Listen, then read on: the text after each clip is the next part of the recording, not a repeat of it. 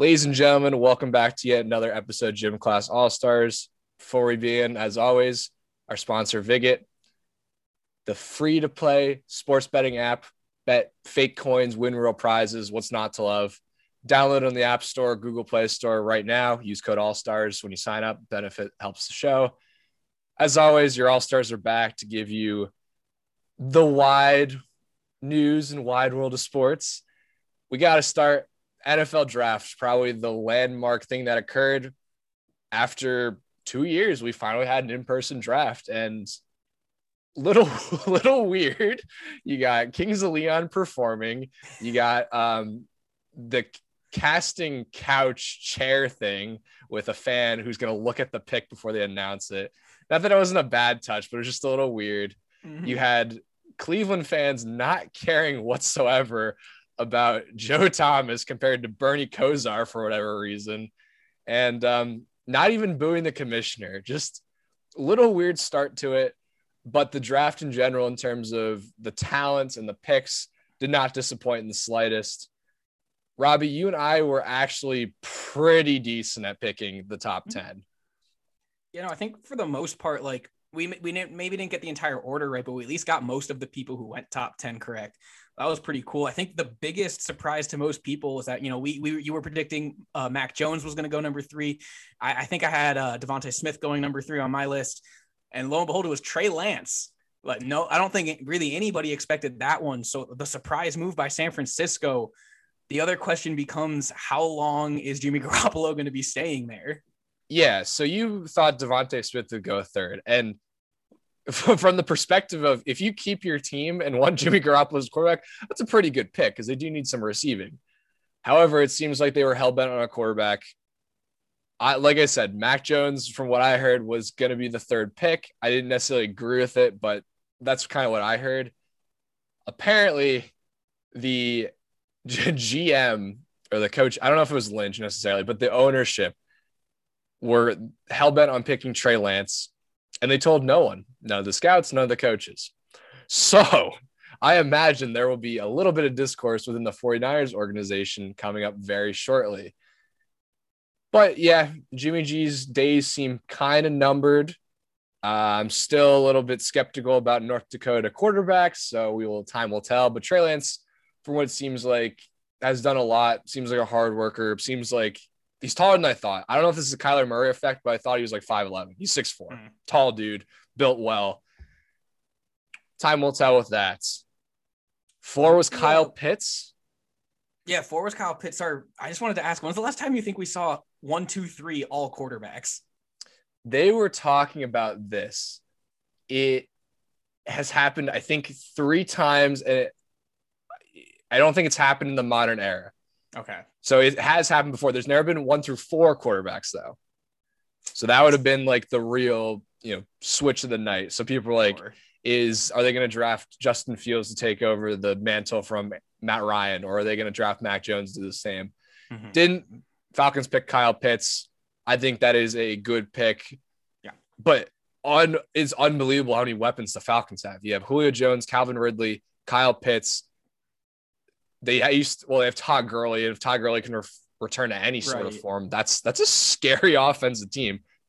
No, I saw this great tweet. It was who after drafting Kyle Pitts, who's stopping this Falcons offense? And the response was the Falcons. The Falcons defense is the correct answer. Exactly. There's nothing on that side of the field still. I mean, don't get me wrong. Their offense is what helps them win their 4 or 5 games a year. But and I really like Kyle Pitts. I actually think he is by far the best tight end in this draft. But at the end of the day, I know it's more than just one piece to rebuild their defense, but there were players they needed more desperately than Pitts, in my opinion. That being said, I wouldn't be like mad if I was a Falcons fan by any means. You got your tight end of the future, and that's a pretty good deal. Yeah, I don't disagree. That's a great sentiment because they are bolstered unbelievable in offense. Like Matt Ryan has no reason he shouldn't throw under 5,000 yards unless he gets injured. Yep. But yeah, you're right. They could definitely use stuff defensively. I don't think there was a specific pick though. Unless you trade back, that would have been a good value pick and really helped out your defense. But we'll get to those. There are a few that happened in the top 10 that we'll talk about. Number 5, Jamar Chase. while that is a great pick to unite Joe Burrow with his former wide receiver, time will tell with Joe Burrow's offensive line. It's a great weapon. It's a great upgrade from an aging AJ Green, but yikes, that is kind of scary. But I think, if I'm not mistaken, they did get some O-line depth later in the draft. Yeah. Apparently this draft was super deep when it came to that. It's good. It's probably why teams were a little more willing to take a quarterback early and higher up, just because they knew they were going to be able to bank on that. I think we both predicted that Chase was going to go 5 also. Just that whole teammate thing with Burrow works out nice. You lose Green. You already got I'm blanking on their number 1 receiver, Tyler Boyd. Yeah. You already got him, so he'll slot in nicely. And they're actually been pretty good with young receivers. Auden Tate from a few years ago, and they had someone else who came on at the middle of this year, the rookie. I'm totally blanking. Is it T. Higgins? Was T. Higgins, exactly. Okay. T. Higgins. I'm sorry. Bengals receivers come and go in my head. But yeah, no. So it's a nice bolster, and they're really good with young receivers. So I actually like that pick a lot for them, despite, they needed the offensive line, but it seems like they did the work later in the draft, which if you know what you're doing, that's the way you got to go. And so good job there from the Bengals. It was more of a flashy pick, but I think Bengals fans are happy about it. 6, and this is where, if I'm not I did predict this, and so did you. Jalen Waddle went 6th. Mm-hmm. And while people could argue Devontae Smith should have been picked because he was a Heisman, Jalen Waddle was injured most of the year. I think that is still a good pick for the Dolphins. Either Alabama receiver and a good pick. Mm-hmm. So now the narrative is, Tua, if you can't do well with this team, it is your fault. 100%. There is you now have a receiving core of Kenny Stills, Will Fuller, and Jalen Waddle, who is supposed to be quite good, along with Mike Gesicki as well. You got some. You still got Devontae Parker, right? Who did I? Oh, no, you're Devontae Parker, not Kenny Stills. Kenny Stills is on the Texans. Cool. They trade him.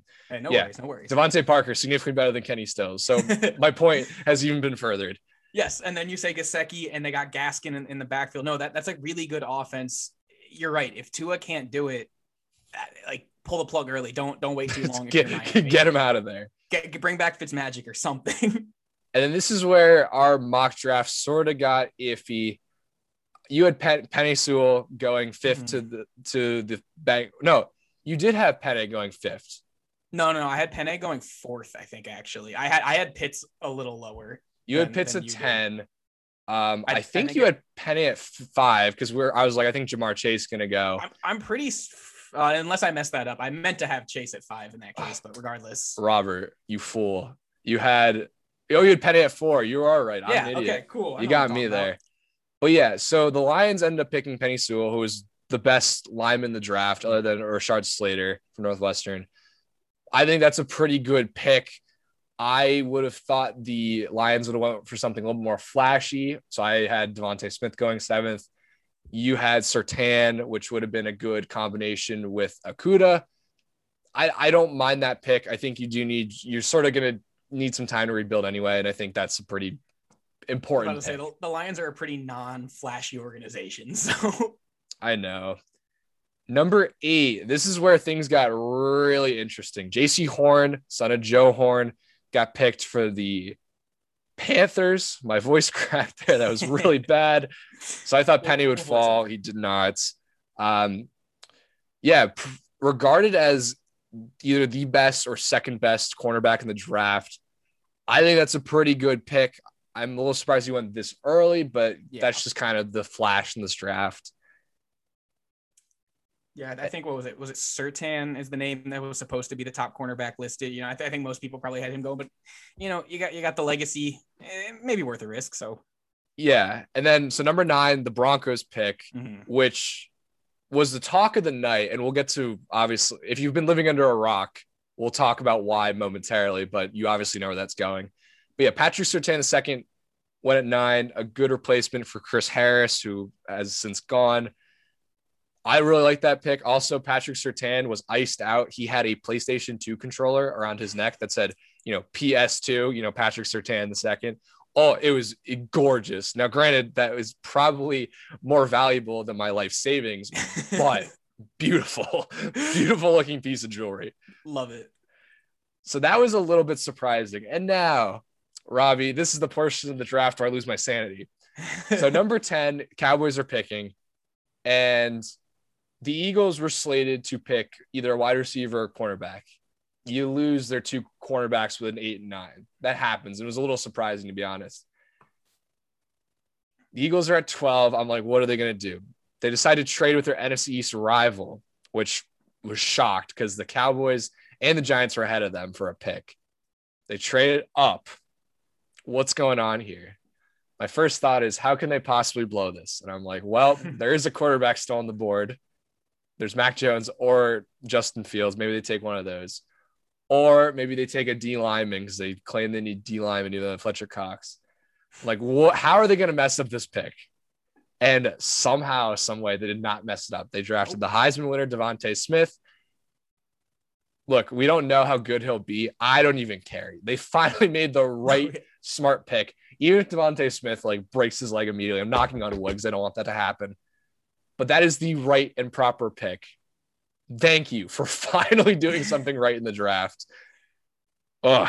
This is maybe the first great draft pick you guys have had since Lane Johnson. I mean, it's been a little while for you guys. But no, I mean, the fact that Devontae Smith fell to 10 is a little, nobody really expected it, but Eagles took advantage of it. They knew they had the chance to trade up and Dallas was willing to trade down a little bit.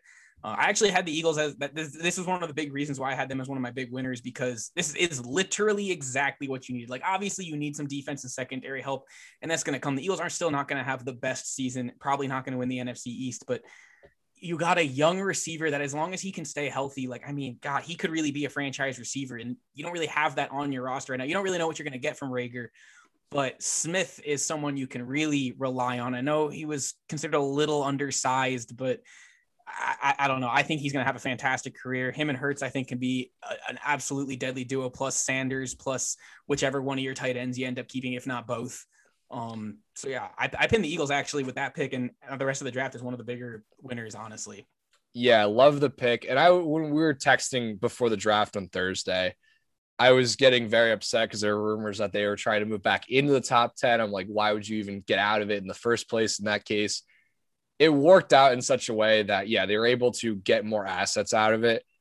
But that idea of, I don't like, they're sort of playing with fire there. Luckily, Dallas wanted to trade down, and we'll talk about that momentarily.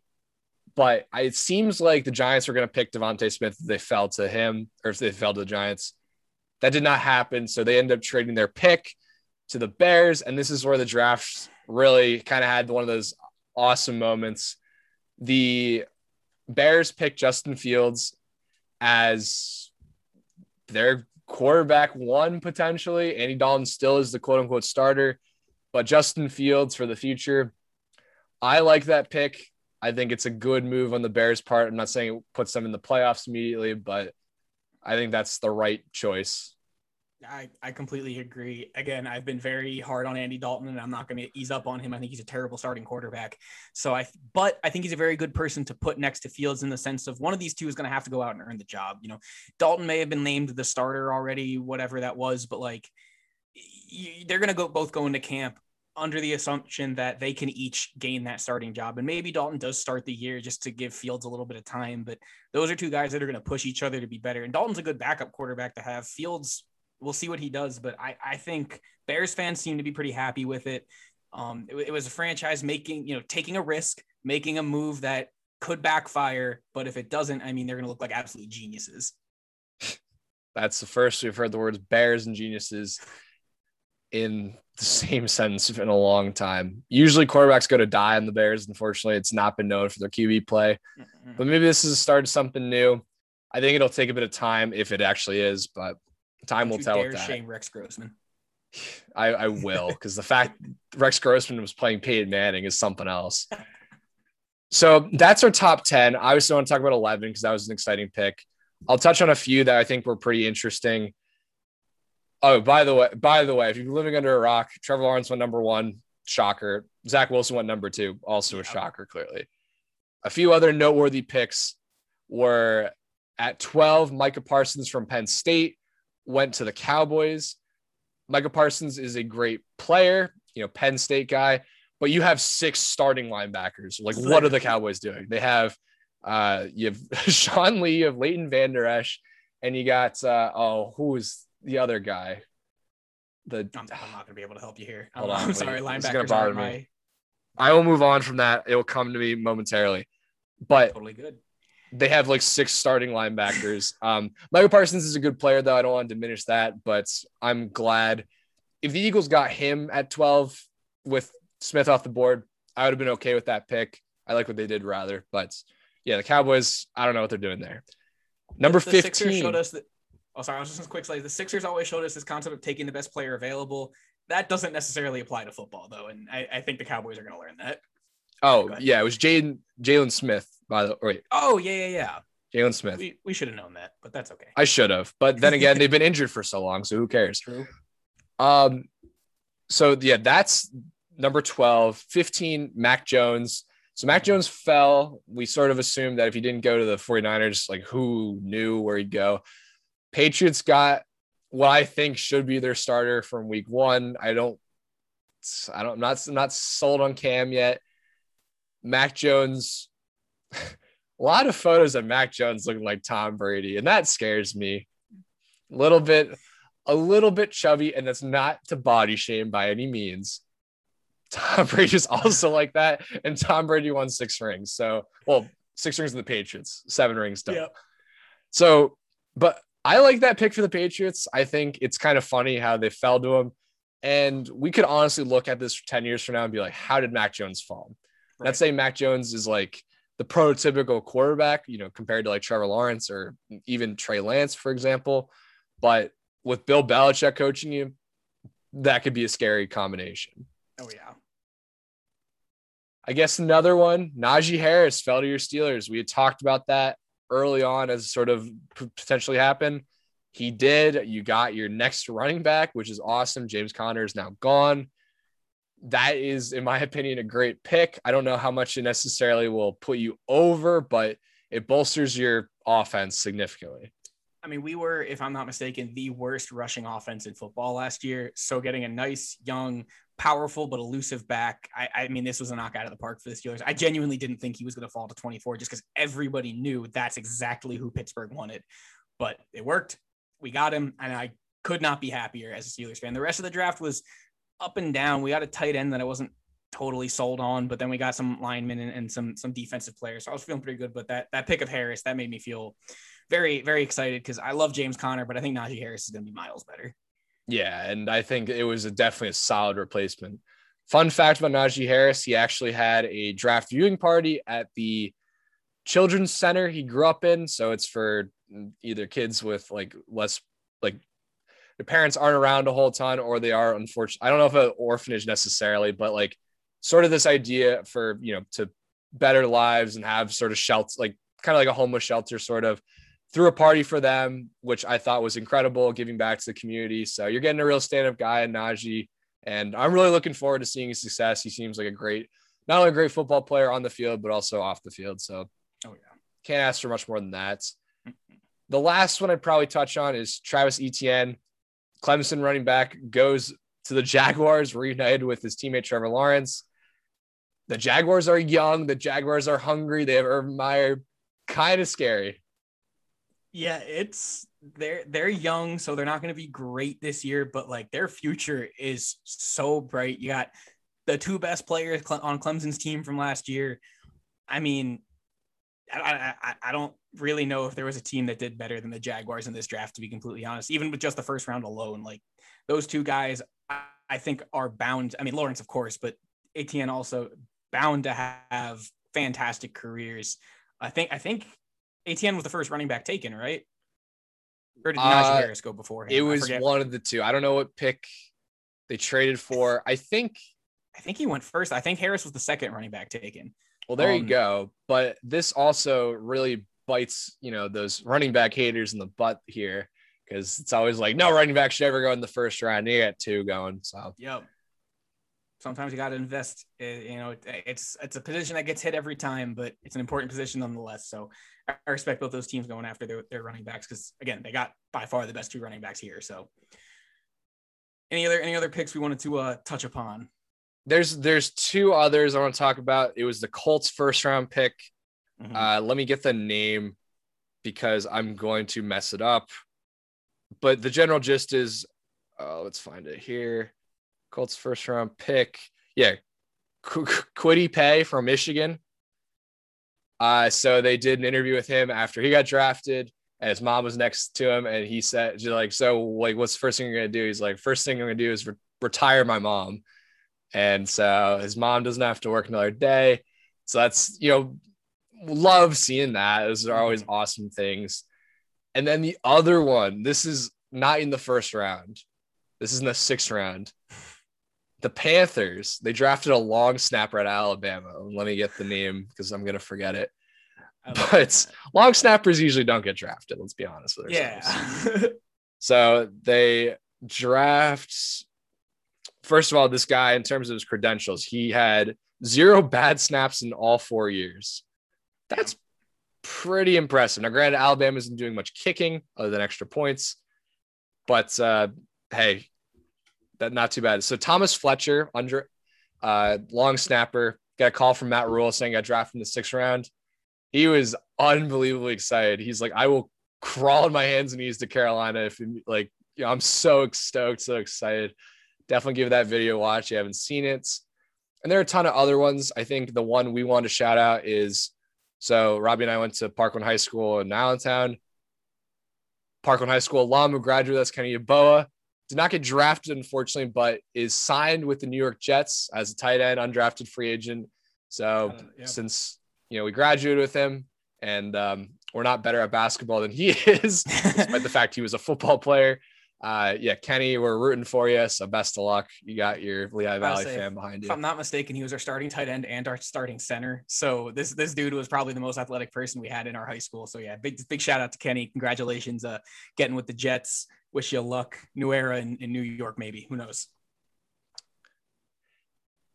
So the last thing, and this is just about the NFL in general, it dealt with the draft. Oh boy, Aaron Rodgers. Reigning MVP wants out of Green Bay. And this came probably hours after the report was the 49ers offered their 3rd pick for Aaron Rodgers, and the Packers told him to kick rocks. And I don't think that got communicated to Aaron Rodgers. Aaron Rodgers allegedly was looking to get out of Green Bay this summer when they weren't willing to give, or not this summer, in the offseason. Mm-hmm. Apparently he wanted a long-term extension. The Packers aren't willing to give that to him. Yeah, it's a mess in Green Bay, to say the least. And I circle back to that 9th pick for the Broncos because there were a lot of rumors the Broncos are a potential destination, and they probably had the most rumblings about a draft trade. Now, it didn't happen, unfortunately, but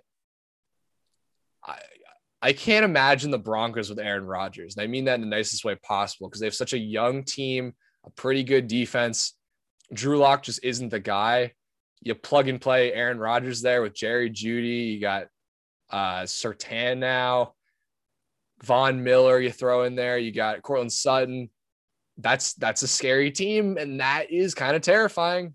Yeah, no one really wants to admit that the Broncos might genuinely be an actually competent quarterback away from being a good football team. They traded for Teddy Bridgewater, who is a better quarterback than Drew Lock. I don't know why people like Drew Lock. I think he's terrible, but I think Teddy Bridgewater is an upgrade. But man, if you had they were that close, or at least close-ish to Rodgers, it has to feel somewhat good that you at least had somewhat of a tempting offer for that amazing of a player. One of the best quarterbacks of all time.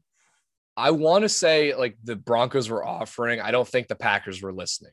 Yeah. I think the Packers still want to fix it. Now, I'll talk about this momentarily. Let's assume Aaron Rodgers doesn't retire, but his 3 destinations are apparently the 49ers, the Denver Broncos, and the Las Vegas Raiders. I was hoping for the Steelers. Yeah, that would have been a match made in heaven, but those seem to be his 3 destinations. He is from California, so that West Coast vibe, I think, is really what's sucking him in.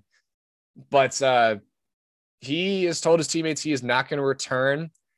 He has literally been threatening retirement, which I genuinely believe he can do because it sounds like he has the Jeopardy gig kind of locked up.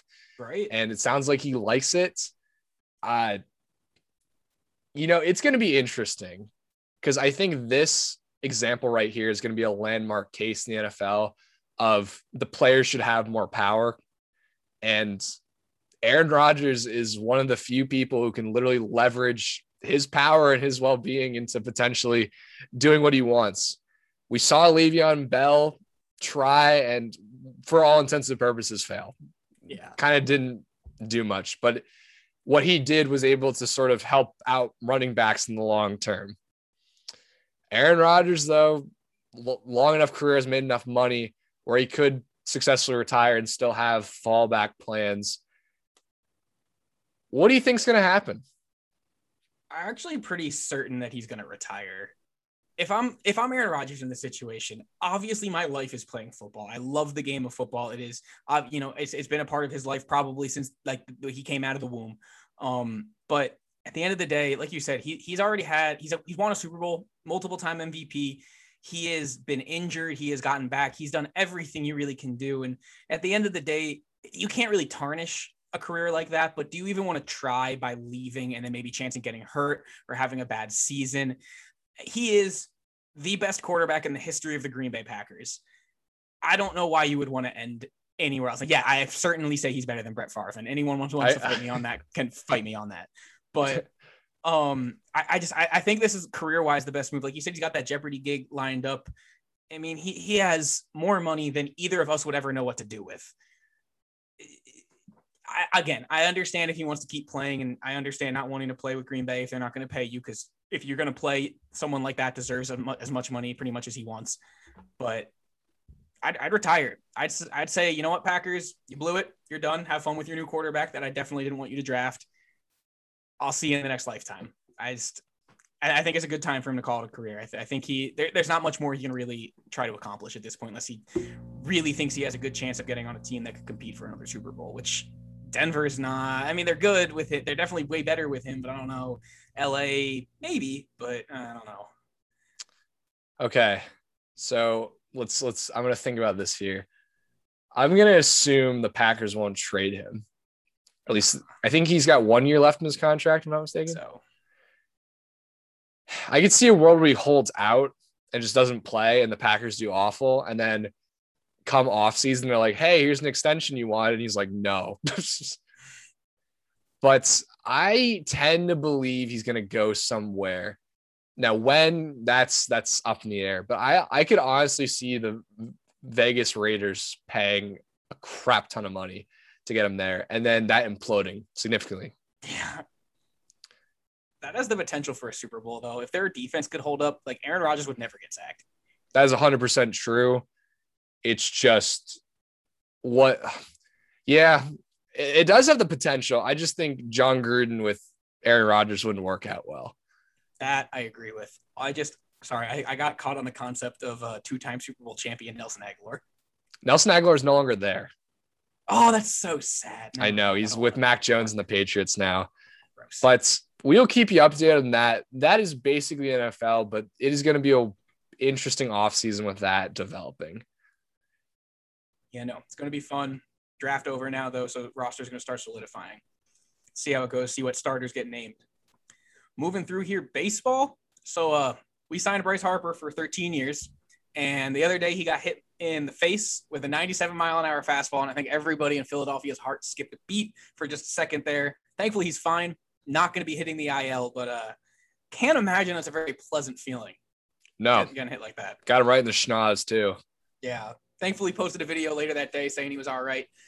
He hasn't played since, but again, the Phillies have made roster moves calling up and down, and he hasn't been a part of it. So he should be back in hopefully a couple of days. I actually think he might even be active today, able to like pinch hit or something.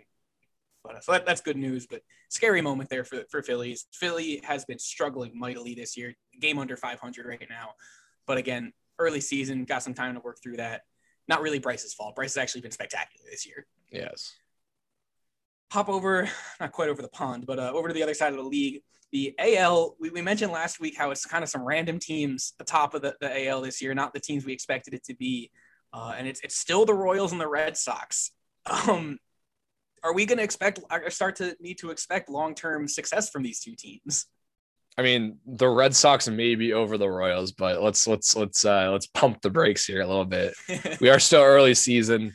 There will be time. I would say if by the All-Star break, then we can be like, okay, maybe the Red Sox are actually like, maybe not, All-Star break, maybe a bit too far away. If like mid-June comes and we're like, the Red Sox are still top of the AL East, in top of the AL for that matter.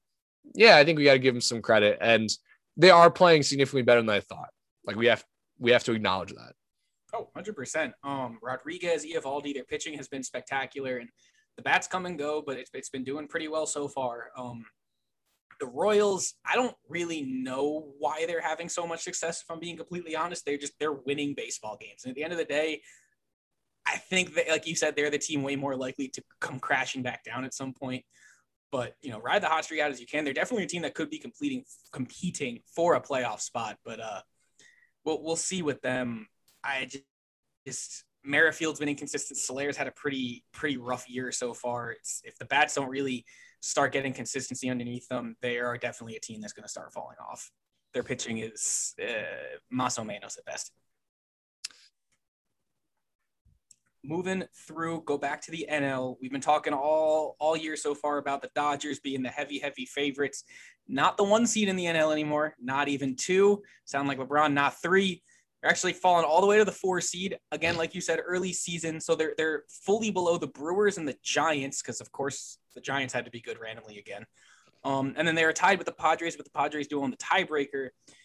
Big news here. Dustin May going to the IL, 10-day IL for the Dodgers. Bellinger, still no real timetable on when he's coming back. They just got Gavin Lux back. Is the only way the Dodgers don't win the NL injuries? Yes, absolutely. give them some time and they will be back to the top. Dodgers are a very scary, very complete team. And even if they're not the top of the NL for playoff time, if they're in the playoffs, yeah, you got to be worried. It's like the Lakers, like we're going to get to in a second here. Like, it doesn't really matter what seed they are. If they're there, they're going to make the noise.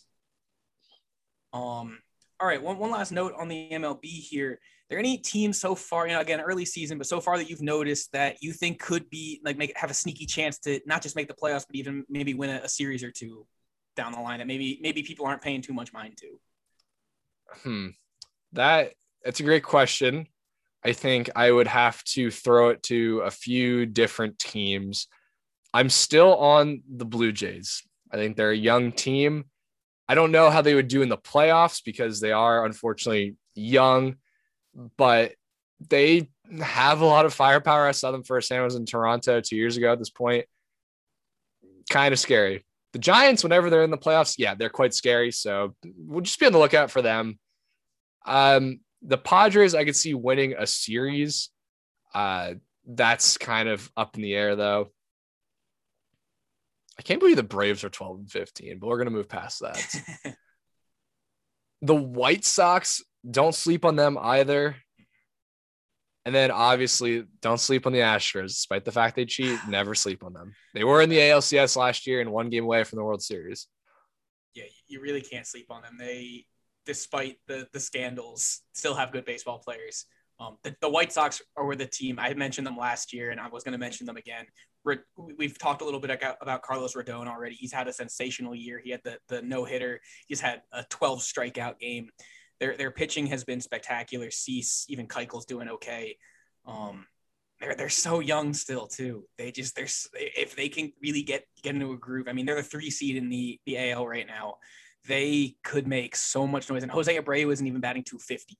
Their MVP isn't even batting 250 yet. So when he gets his bat under him, oh man, is that going to be a terrifying team?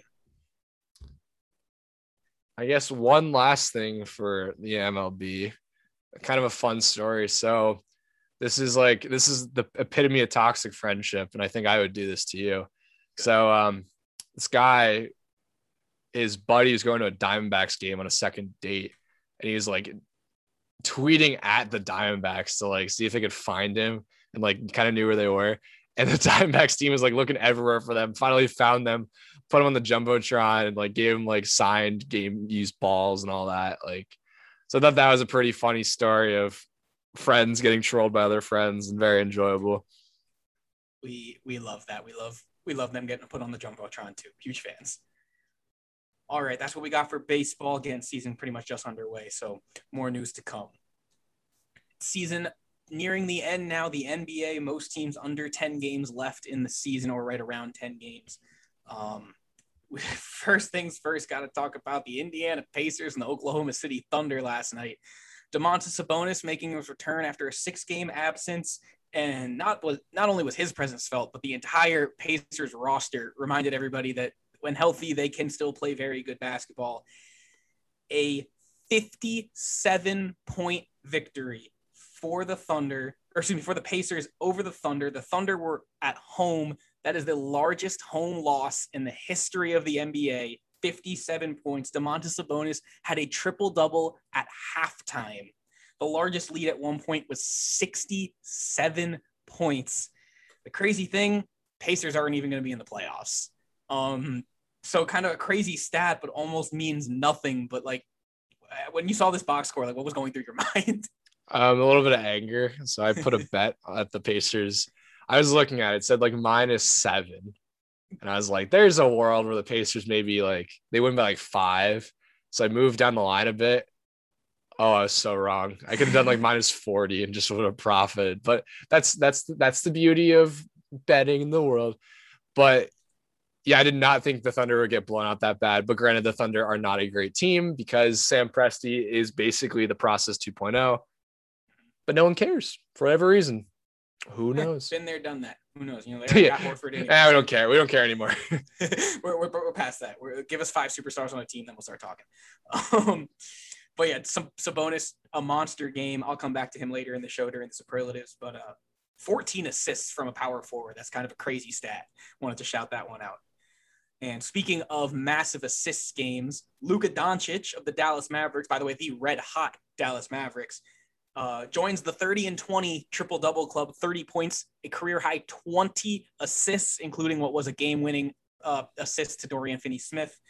I don't remember exactly how many rebounds he had, but I do know he had enough for a triple-double.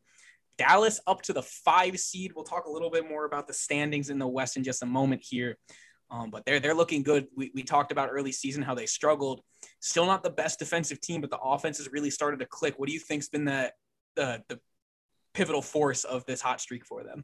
I mean, it's obviously Luka, but I don't know because I really did not think the Mavs were that high when I looked at the standings today. I think they're starting to click. Luka is being as dominant as he should be. The thing is, like, they could be so much better if Porzingis wasn't injured all the time or wasn't playing up to standard. So Luka can only do so much. I think what's going to happen is maybe another first round exit. Maybe if they're good, then a second round exit. But Luka is the main engine of that team. It's just how far can you take them?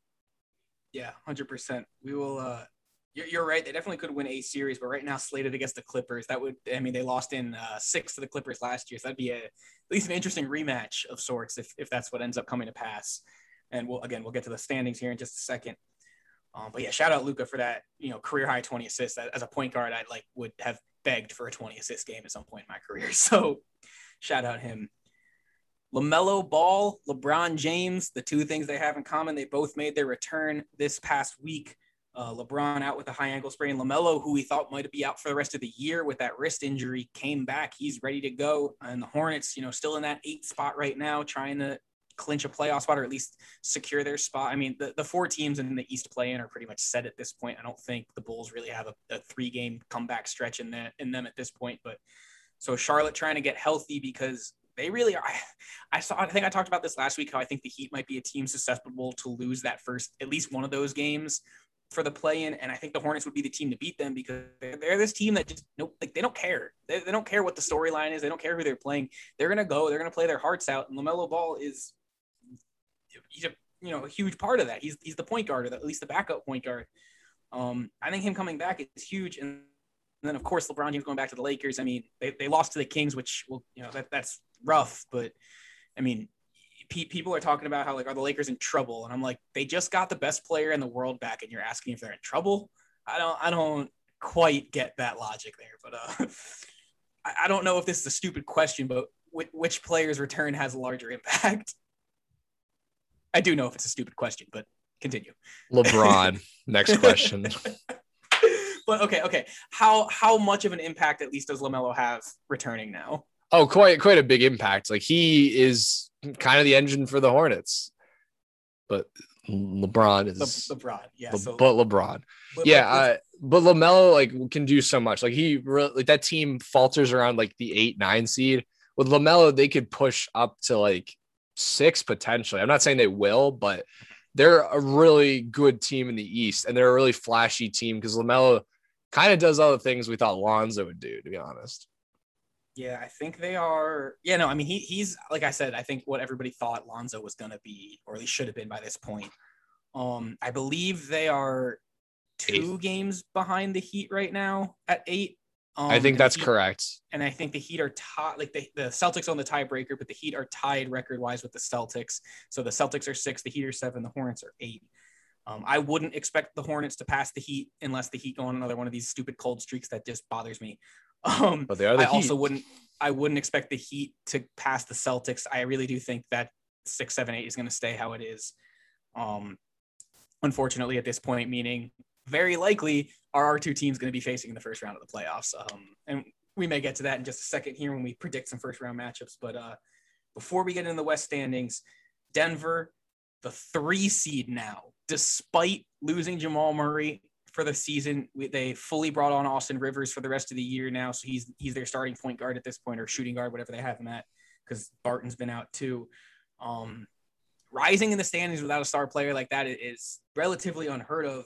Do you think they're going to hold on and remain the 3 seed, or do you think one of the LAs or even Dallas is going to catch back up to them at this point? Let's say honestly, I could see them holding on to it and losing in the first round. Yeah, I completely agree, because again, that first round matchup right now is the Los Angeles Lakers. So let's dive in here now. So like I said, so the Suns actually overtook the number 1 record in the NBA, and they're the top seed in the West right now. The Jazz are number 2, I think just a half game behind, maybe a full game behind. Denver is 3. They have risen. The Clippers are 4. The Mavericks are 5. The Lakers are 6. And then you have Portland at 7, and the other teams competing, Golden State, San Antonio competing for those other play-in spots. But let's kind of focus on 3 through 6 here. Of Denver, the 2 LAs, and Dallas, where do you think they're all going to finish out? I got to stick with my original argument. So 3 would be Denver. Yeah. I could honestly see a world where Clippers are 4, Lakers are 5, and Mavericks are 6. 3-6 would be Mavericks Nuggets would be a very interesting matchup. And I do see a world where the Nuggets could win that. But God, if 4 or 5 is the battle of the LA teams, that's going to suck. That it's what we want to see, but like, ew, not in the first round. I want it in the first round more than anything. And this is going to piss you off right now. And I know it. And I've been waiting all week for it. I want everybody to get the fuck off of this bandwagon for this Clippers team. I think I refuse. So overrated. I'm dying on that bandwagon. You don't understand. I'm dying on it. I know it's a different team from last year, but last year's playoff loss was embarrassing. This year, they just haven't quite found the consistency. Paul George has had a much better year. Credit him. Kawhi is now coming up with what he always does, saying he's injured, and that's why he's been struggling. He says this every year. I know he's a bullshitter. I think Ty Lue is a hilarious, laughable coach. Sure. The Rajon Rondo trade actually seems to have benefited them to some capacity, but they still fell in the standings. And then we're going to talk about the center issue. I mean, I like bringing in Boogie, that veteran presence, nice big dude to have, but Ibaka's still not playing. Zubac doesn't really do much besides rebound and block shots. Boogie doesn't do much more than rebound and block shots at this point. So you pretty much don't really have a viable center option unless Ibaka's healthy. I just don't see it the way other people do, the way you do. I understand how good Kawhi can be. I understand how good Paul George used to be, but man, I just don't see it. I don't see this team working together collectively like the Lakers were able to last year. I would love to see the LA battle because A, then there's no real home court advantage in that playoff series, and B, because I would get to see the Clippers get annihilated in the first round of the playoffs. I'm telling you, you are not properly understanding how good Kawhi Leonard is. I'm telling you right now. There's only one man on this earth. There's one man on this earth who can lock up LeBron James and do it consistently. And that man is Kawhi Leonard. I don't agree. I don't think that's true. I don't think he can actually do that. Boy, I'm telling you. He kind of did it once, and everybody freaked out. Oh. Look, you're gonna set me. I'm gonna get mad. I'm gonna get upset. I told you were gonna get mad, but look, that one series that the Spurs beat the Heat, everybody praised Kawhi Leonard for his defensive ability because he held LeBron James to 33 points per game. That was impressive, and I don't understand why that's impressive. But if they're winning a series, then like who cares? Sure, But then, like, you know, I obviously like LeBron a little more than most people, but we also haven't really seen them play in an important playoff series since then. That's another thing. That's what I'm saying, though. We watched Kawhi Leonard will those Raptors to an NBA Finals victory. Like, LeBron wasn't there to stop them. That team was a team of destiny, and we watched firsthand with the game-winning shot in Game 7. I'm just saying. I don't mean to discredit Kawhi too much because, again, that is one of the most impressive things a player has done. But we know I have LeBron James on this pedestal, and even despite this ankle injury and him even saying that he's not getting back to 100%, the intelligence level that he possesses is still, in my opinion, so far and beyond any other player in the NBA that I really, really, really don't think this is as tough of a challenge as everybody wants it to be. I think everybody really wants it to be because A, it's the battle of the LAs, and B, it might be the two best players in basketball. But man, I think it's being overhyped. I mean, maybe. It really comes down to if Paul George can be like what he should be in terms of production. That goes the same for Anthony Davis too. Yeah, Anthony Davis is more from an injury perspective, though. He does show up when it does. So Anthony Davis still had like a 2-rebound game in the NBA Finals, and that bothered me. Well, if we get the Battle of LAs, we can do some bets on it because I think you think it's going to be a sweep, and I think the Clippers will at least take it to Game 6, Game 7. I don't think it's going to be a sweep, but I think it's going to be one of those 6-game series that feels like the Lakers were in control the whole time, like the NBA Finals last year. Like we know it went to 6 games. The Heat played 2 incredible wins, but end of the day, nobody really expected the Heat to actually come out on top of that series. Mm-hmm.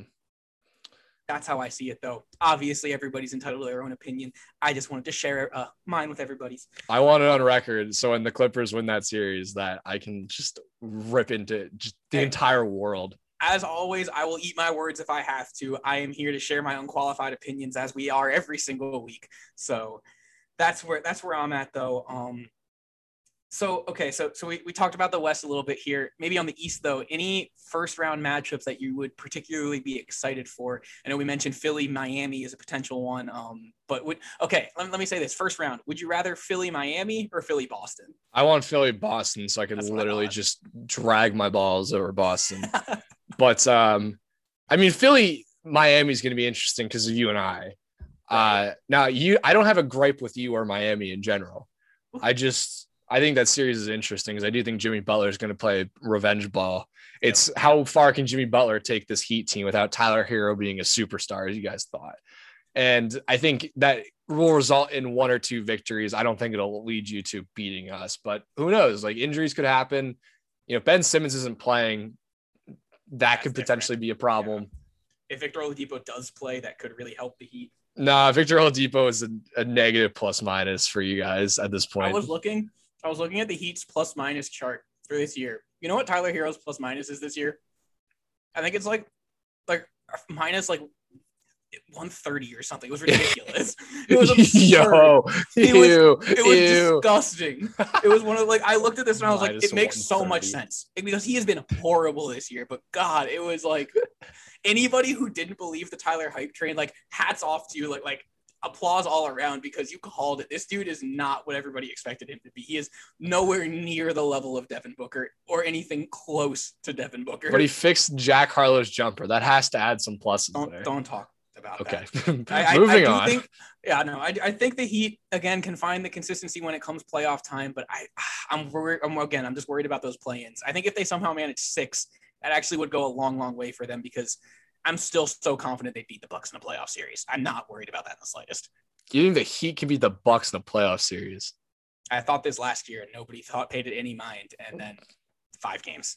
I mean, you got Tyler Hero playing like a stud. If he's playing minus 130, I think that I do believe the Bucks will kill you in a playoff series. The only thing I'll say about Hero is if he can find that confidence again, it's not like he can't do that again. I'm not projecting that he will, but he has the ability to get hot at a moment's notice.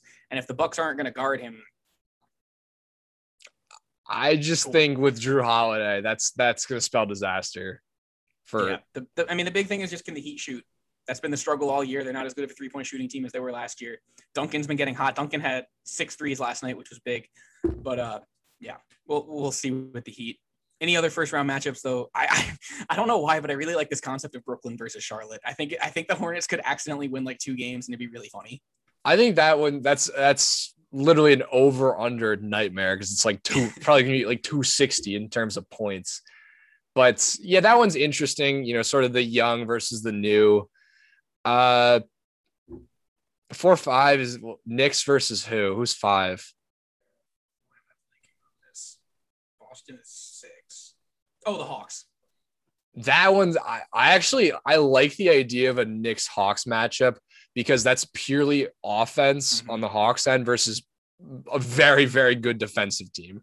And I think that's interesting. I think the Knicks would win that, but I agree. And then how about the potential matchup of the New York teams in the second round, then Brooklyn versus New York? Obviously, Brooklyn would be the favorite, but it could be the first time ever that we see 2 teams play each other from the same city in the, well, it would have to, the stat was like first round, so it's possible, but it'd be kind of cool because the Knicks have been this, laughing stock of the NBA for so long. And the Nets being this super team, whatever lineup they actually get to play in the playoffs, but that'd be fun for the city of New York, at least, or the state of New York, at least. Yeah, I honestly there'll probably be a good amount of fans come playoff time because people are getting vaccinated at this point. Mm-hmm. Do I go see? I wonder how much tickets are for that. Do I go see that? That would be kind of fun. Hey, if the Heat play the Sixers, I may fly in. Who knows? If the Heat play the Sixers, if you come back, I'm very tempted to drop a lot of money on upper deck seats to go see it. Them nosebleeds. But I honestly, how I perceive the Nets versus the Knicks, that series would be the Nets winning. It ends in game 3 when it's like tie 1-1 and the Nets get a call that shouldn't have gone their way and Julius Randle punches Kyrie in the chest. That's how I imagine that series basically ending. Yeah, and then Julius Randle goes to jail for an assault charge. Awesome stuff. No. It's only a suspension and a fine for a punch. Of course. Just a 1-game suspension there. No, yeah, I could see that. I think the Knicks, I love the teams that are defensive teams, but it always worries me when the only thing you're really known for a season is defense, because I have this fear that the Knicks might even get blown out by the Hawks potentially, just because if they can't compete scoring wise and the Hawks learn how to play at least a little bit of defense, they'll run the table. But also New York has not really relented in their defense all year. So I think they have a good shot at that first round, but yeah, I mean, beating the Nets, unless you're the Sixers or the Bucks at this point, is relatively impossible if they're going to be at full strength. I mean, I think the Heat beat them on a buzzer beater with one of their stars. So that's how that goes. Yeah. That's what we got for the playoffs. Again, coming up very soon here. We're very excited to cover it it's kind of cool. Like, the fast season was weird for probably the players, but for us, it's awesome to feel like we were pretty much just talking about the NBA finals, and now we're almost going to be starting the playoffs up again. So it's kind of cool. Last bit of NBA news here, relatively irrelevant, but Anderson Varejao, longtime NBA center, is back and will return to finish the season out with Cleveland. I don't even know if he's even going to touch the court. It probably is just there to help, Jared Allen, some of the younger big guys that they have. Who knows if we'll see him next year, if he's going to come in as like a coach or something like that. But always nice to see him back. He was a fun player to have around, a champion. I don't know if he won with Cleveland, but he definitely won one with Golden State. So cool thing to see Varejao come back in the league. All right, and yet again, I think we got a new segment coming in here. So Alex, take it away. I'm excited. So as we know, Robbie sucks at intelligence. What gave it away? What a lead off into a segment. So this week, because, Robbie has been tortured by my big brain, high IQ plays in our trivia matchups, I've decided Robbie is going to go one-on-one with the world of sports. Very famous game show, probably from the 2010s or late 2000s.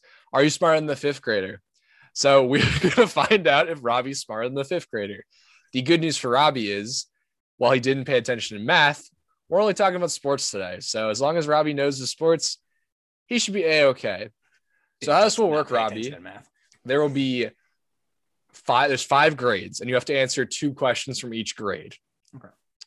How it will work is I have luckily found a website that has questions for me, and there will be 4 different answers that I will, I'll give you choices.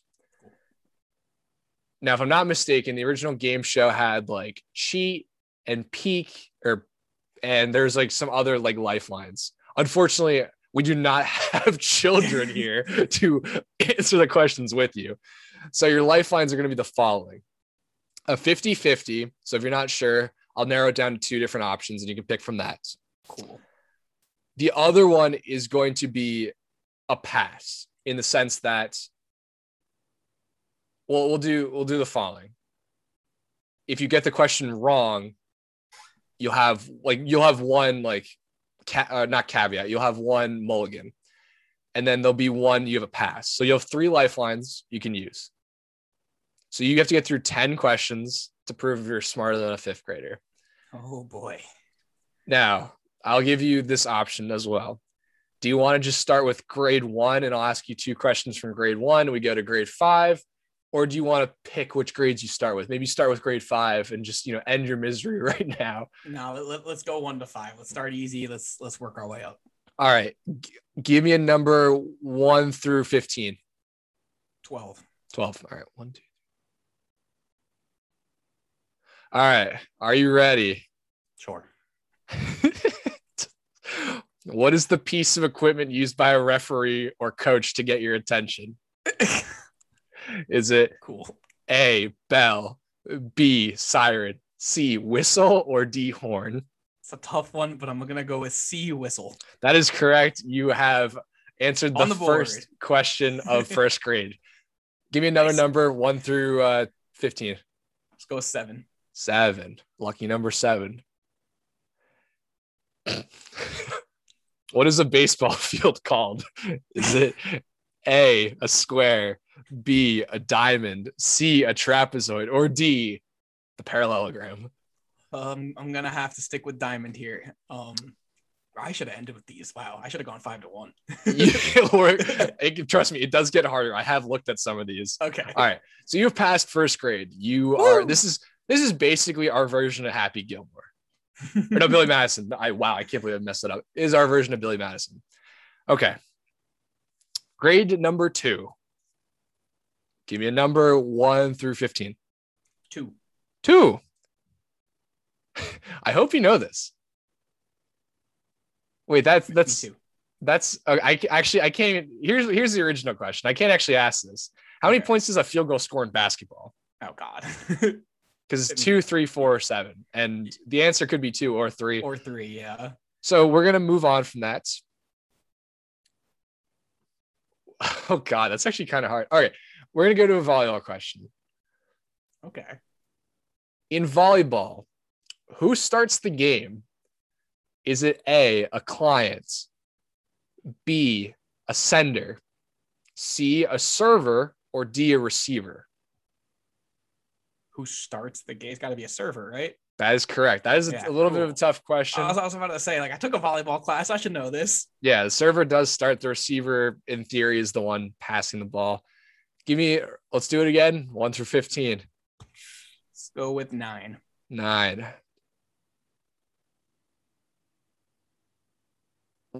Basketball question. What is the name of the shot in basketball that is made from a set line? Is it A, a jump, B, a run, C, a hop, or D, a free throw?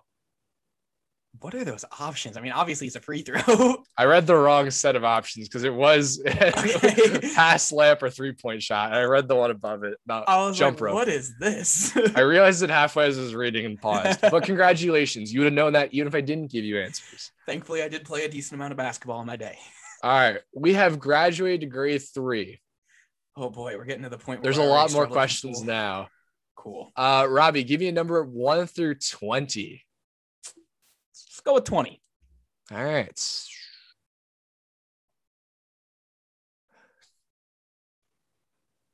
Oh, God. Oh, boy. All right.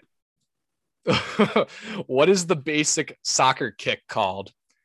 Is it A, an instep kick, B, a toe kick, C, outside foot kick, or D, leap kick?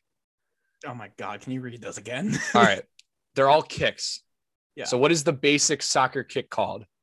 Is it A, instep, B, toe, C, outside foot, or D, leap? And I believe this is referencing how you normally pass a ball in soccer. Yes. So how you pass a ball or how you Or like, dribble well, a I ball? mean, normally kick it, I think. Yeah, I'm gonna okay. In that case, I will say outside foot. That is incorrect. Is it So inside? it's instep. So Yeah, like, okay. remember I you knew it kind was one of those two. inner part of your foot. Yeah, I was thinking. Okay, so I get that's definitely how you're supposed to pass. I was thinking like how you dribble, and I always remember you're supposed to dribble on the outside of your foot. So, okay, I that's fine. I'll take it. I'll take my woes. Okay, so that is your one free mulligan. You still need to get 2 questions right in 3rd grade, but Okay. Robbie, I you may know. have to use some of your lifelines, which include a 50-50 or a pass. All right. All right, give me another number, bud. 1. Okay. A ball thrown from over your shoulder is called what kind of throw? Is it a oblique throw? B, a sidearm throw? C, an overhand throw? Or D, an underhand throw? Is this referencing a specific sport at all?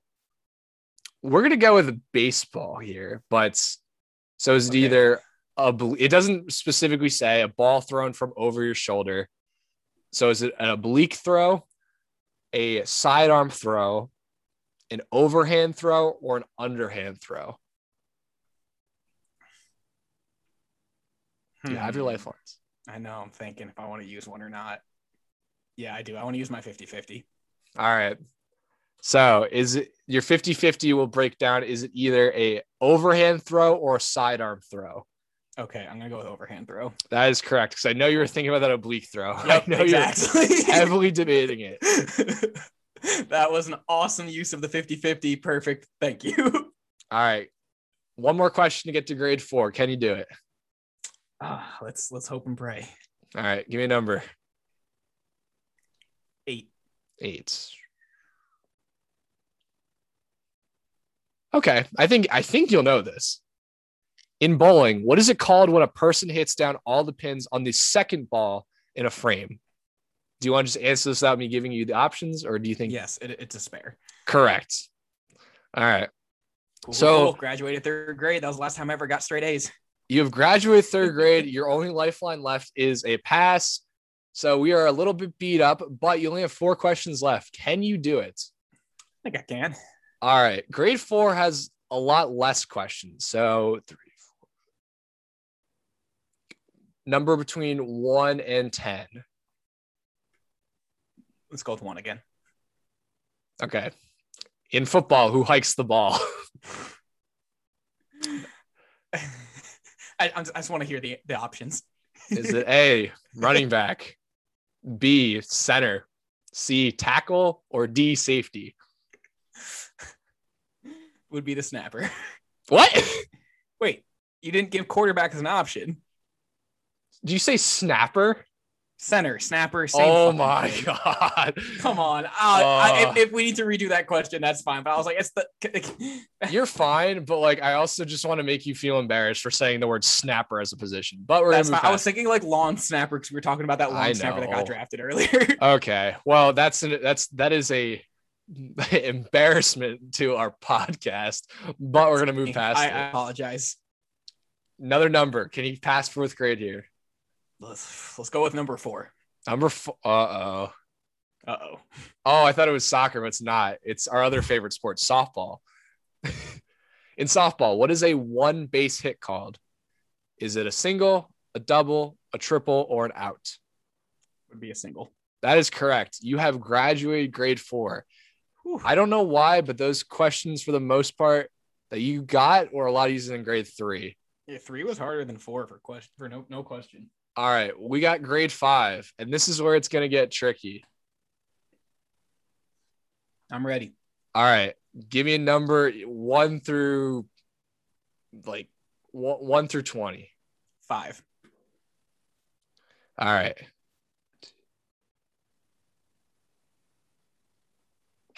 How long is an entire regulation football field? And this is in yards, by the way. Mm-hmm. Is it 80 yards? 50? By the way, this is like actual measurement. Yes. 80 yards, 50 yards, 100 yards, or 120 yards? 120 yards. You are correct. And I thought that one would trip you up, but good catch. The end zones are 10 yards in each side. I didn't remember if they were 10 or 20, but I was hoping the answers were going to provide it, and it did. So, yeah. That's what you got to do. Use your good old narrowing down the answers. All right, Robbie. I still got my pass, right? You do have your pass. So if you do hit panic, maybe we can get through it. I'm ready. All right. Another number. Can you do it? Can I? Oh, it's 6. 6. Give me another number because that question's wrong, but it says 11. How many players from each team. Well, I guess, all right, from each team, it's technically, but that's too easy. It was how many people on the football field. Oh, gross. Yeah, let's go with 11. 11. All right.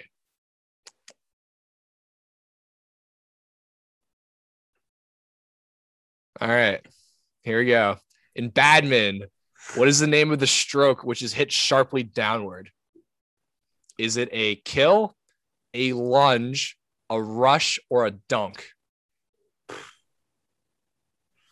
I really don't want to use my pass, but I know I'm going to get this wrong. How's this work? If I get this wrong, do I just lose? Yes. Ah, shit. Wait, how about this? How about you use the pass and then you can answer for like fun? Okay, cool. I'm going to use the pass and I want to answer dunk. That is incorrect. So it was a good use of the pass. It's a kill. God. Thank God. Okay. I knew it was dunk or kill and I went with dunk because basketball, but of course. Okay. Holy shit. All right. Let's go with number 19. 19. All right.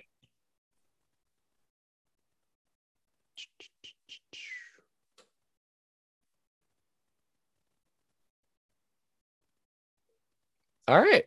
This is about just athleticism in general. Are you ready? I am. Hope you were listening in like science. The ability of a muscle to sustain a contraction over an extended period of time is called what? Is it A, strength, B, flexibility, C, endurance, D, power, or E, stamina? Can you just repeat the question again? So yeah, what is the ability of a muscle to sustain a contraction over an extended period of time is called what? And I believe the choices were A, strength, B, flexibility, C, endurance, D, power, or E, stamina. I'll tell you what, I'm gonna get rid of one here. So the answer is not power. So it's either strength, flexibility, endurance, or stamina. I'm inclined to think either endurance or stamina. I don't want to look at your face because I don't want to get confused. I'm going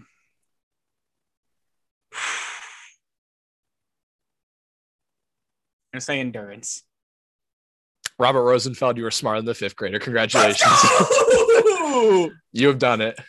Hell yeah, guys. I can't even explain how much pressure that takes off my shoulders. That could have been embarrassing, but we held on.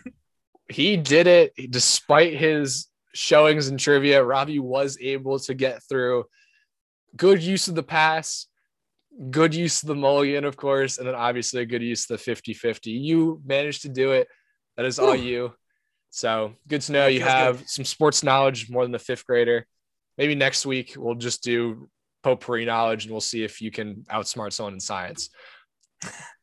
Yikes. Let's nice long week then. All right. But glad I could hold my own and prove that I at least somewhat deserve to be on this show here still. So we'll move on now. Hope y'all enjoyed that one. We'll move back into our normal superlatives. We will start with the MVP of the week. And for me, it is the Jacksonville Jaguars. Again, talked about how I thought they were the big winners of the draft, getting Lawrence and Etienne. Or again, if I mispronounce his name, I apologize. Fantastic draft all around, but those two picks especially are going to be centerpieces for the long haul for Jacksonville. Urban Meyer's first year already looking bright. So my MVPs goes out to the worst team from football last year. Yeah, I got to give it up for the Jaguars, obviously. But what about, instead of humans, like what about horses? Medina Sprint or Medina Spirit, my apologies, won the Kentucky Derby as definitely a pretty significant underdog to essential quality. Won the Kentucky Derby. I think there was like a 12-1, 13-1 favorite or 13-1 odds. Sorry.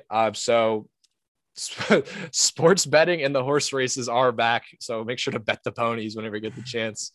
But yeah, shout out Medina Spirit. Yeah. All right. Moving down. Most disappointing player or team, who you got? I'm going to have to go with the Thunder because they lost by 57. No further questions this time.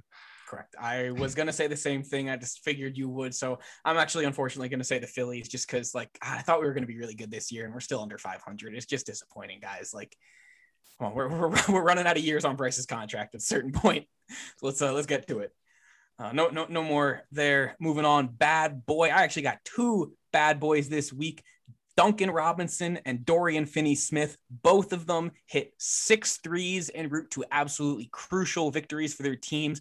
Miami to continue to stay locked with Boston record-wise for the 6 and 7 seed, and Dallas to overtake LA as the 5 seed in the West. And I talked about earlier, Dorian Finney-Smith's 6-3 was a game winner. Absolutely massive performances from both of those sharpshooters. So both of them bad men. You do not want to leave either of them open in the corner. I got to give it up to my own Philly player, JC Romero, for inciting a bench clearing brawl. Now, granted, the Mets had it coming because they hit Bryce and Didi. But yeah, I'm not a fan of the whole idea of hitting people because they either pimped a home run off you or it's that rivalry. I don't like that, especially in the face. I'm looking at you, Mets. So, but JC Romero, unfortunately, you've been a bad boy. You did get suspended for it. So I gotta throw you under the bus a little bit. Can't just be all biased. So you do hate to see it.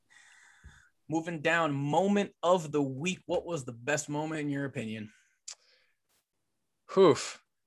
You know, I think I alluded to it earlier, but just the draft process, like seeing all these people getting picked and, you know, showing into their house and just seeing the excitement and euphoria of it finally, like all the hard work, dedication paying off. Like there's no better feeling when all the work you put in and to be a long shot about something, whether it's a job, you know, sports is a great example, or just anything in life. It is so incredible to see those reactions because they're so authentic and like, just like we allude back to like the draft in 2019 where Zion's just bawling his eyes out because you finally became the number 1 pick, even though we all knew it was going to happen. And this year you got people like the Colts pick and you have Penny Sewell, who's just like sobbing. And that to me is awesome because it's so authentic, so genuine. So to me, like those are the best moments because it really shows the raw emotion that, and just the cool aspect that sports has. Completely agree with you. Absolutely awesome moments to get to see for these young guys making their lifelong dreams come true. My moment of the week goes out to the rookie Cole Anthony. He hit his first career game winner last night against Memphis. First of many from what I assume. Cole Anthony was one of those guys who I knew was going to fall in the draft, but I think is going to be one of the best players out of this class. Proving it now. The Magic not really competing for anything at this point, but Cole Anthony making strides at the end of the season, helping my fantasy team out, making the playoff push. So shout out Cole Anthony, son of Greg Anthony. So long career, hopefully for you as well. I have to disagree with that. Oh, Cole Anthony lost me a massive bet. So it was, I hit everything in this parlay and then lo and behold, Robbie, I just needed the Grizzlies to win outright and Cole Anthony spoiled that. And I saw the notification on my phone and was just like, stunned. Yeah, and hate to see it. So Cole Anthony is no bueno on that part. Maybe a new award with a new name for him. Final award here, we got the return of the king. Mine was going to be LeBron, but it actually is Domantas Sabonis. Again, first half triple-double in a landslide victory, 26 points, 19 boards, and again, 14 assists from a power forward is relatively unheard of if his name isn't Draymond Green. So shout out Domont. People were questioning if you deserve to be an all-star, and those people are idiots. So congratulations, Domantas Sabonis. Welcome back. Pacers, again, not going to be making any playoff push at all, but good to see him healthy at the end of the year. Yeah, and then my return of the king is got to be Aaron Rodgers, who is now back in the face of the media. But we will see. I don't think like we talked about earlier, I don't see a return to Green Bay, but, more of a welcoming somewhere else could be a very intriguing storyline. So time will tell. Time will tell indeed. That's all we have for you guys this week. Hope you enjoyed it as always. Again, we'll be back with another episode next weekend. We're getting closer to an episode without any sports talk. If anybody's intrigued by that one, I think it's going to be fun. But until then, have a fantastic week, and we'll see you guys later. Take care, everyone.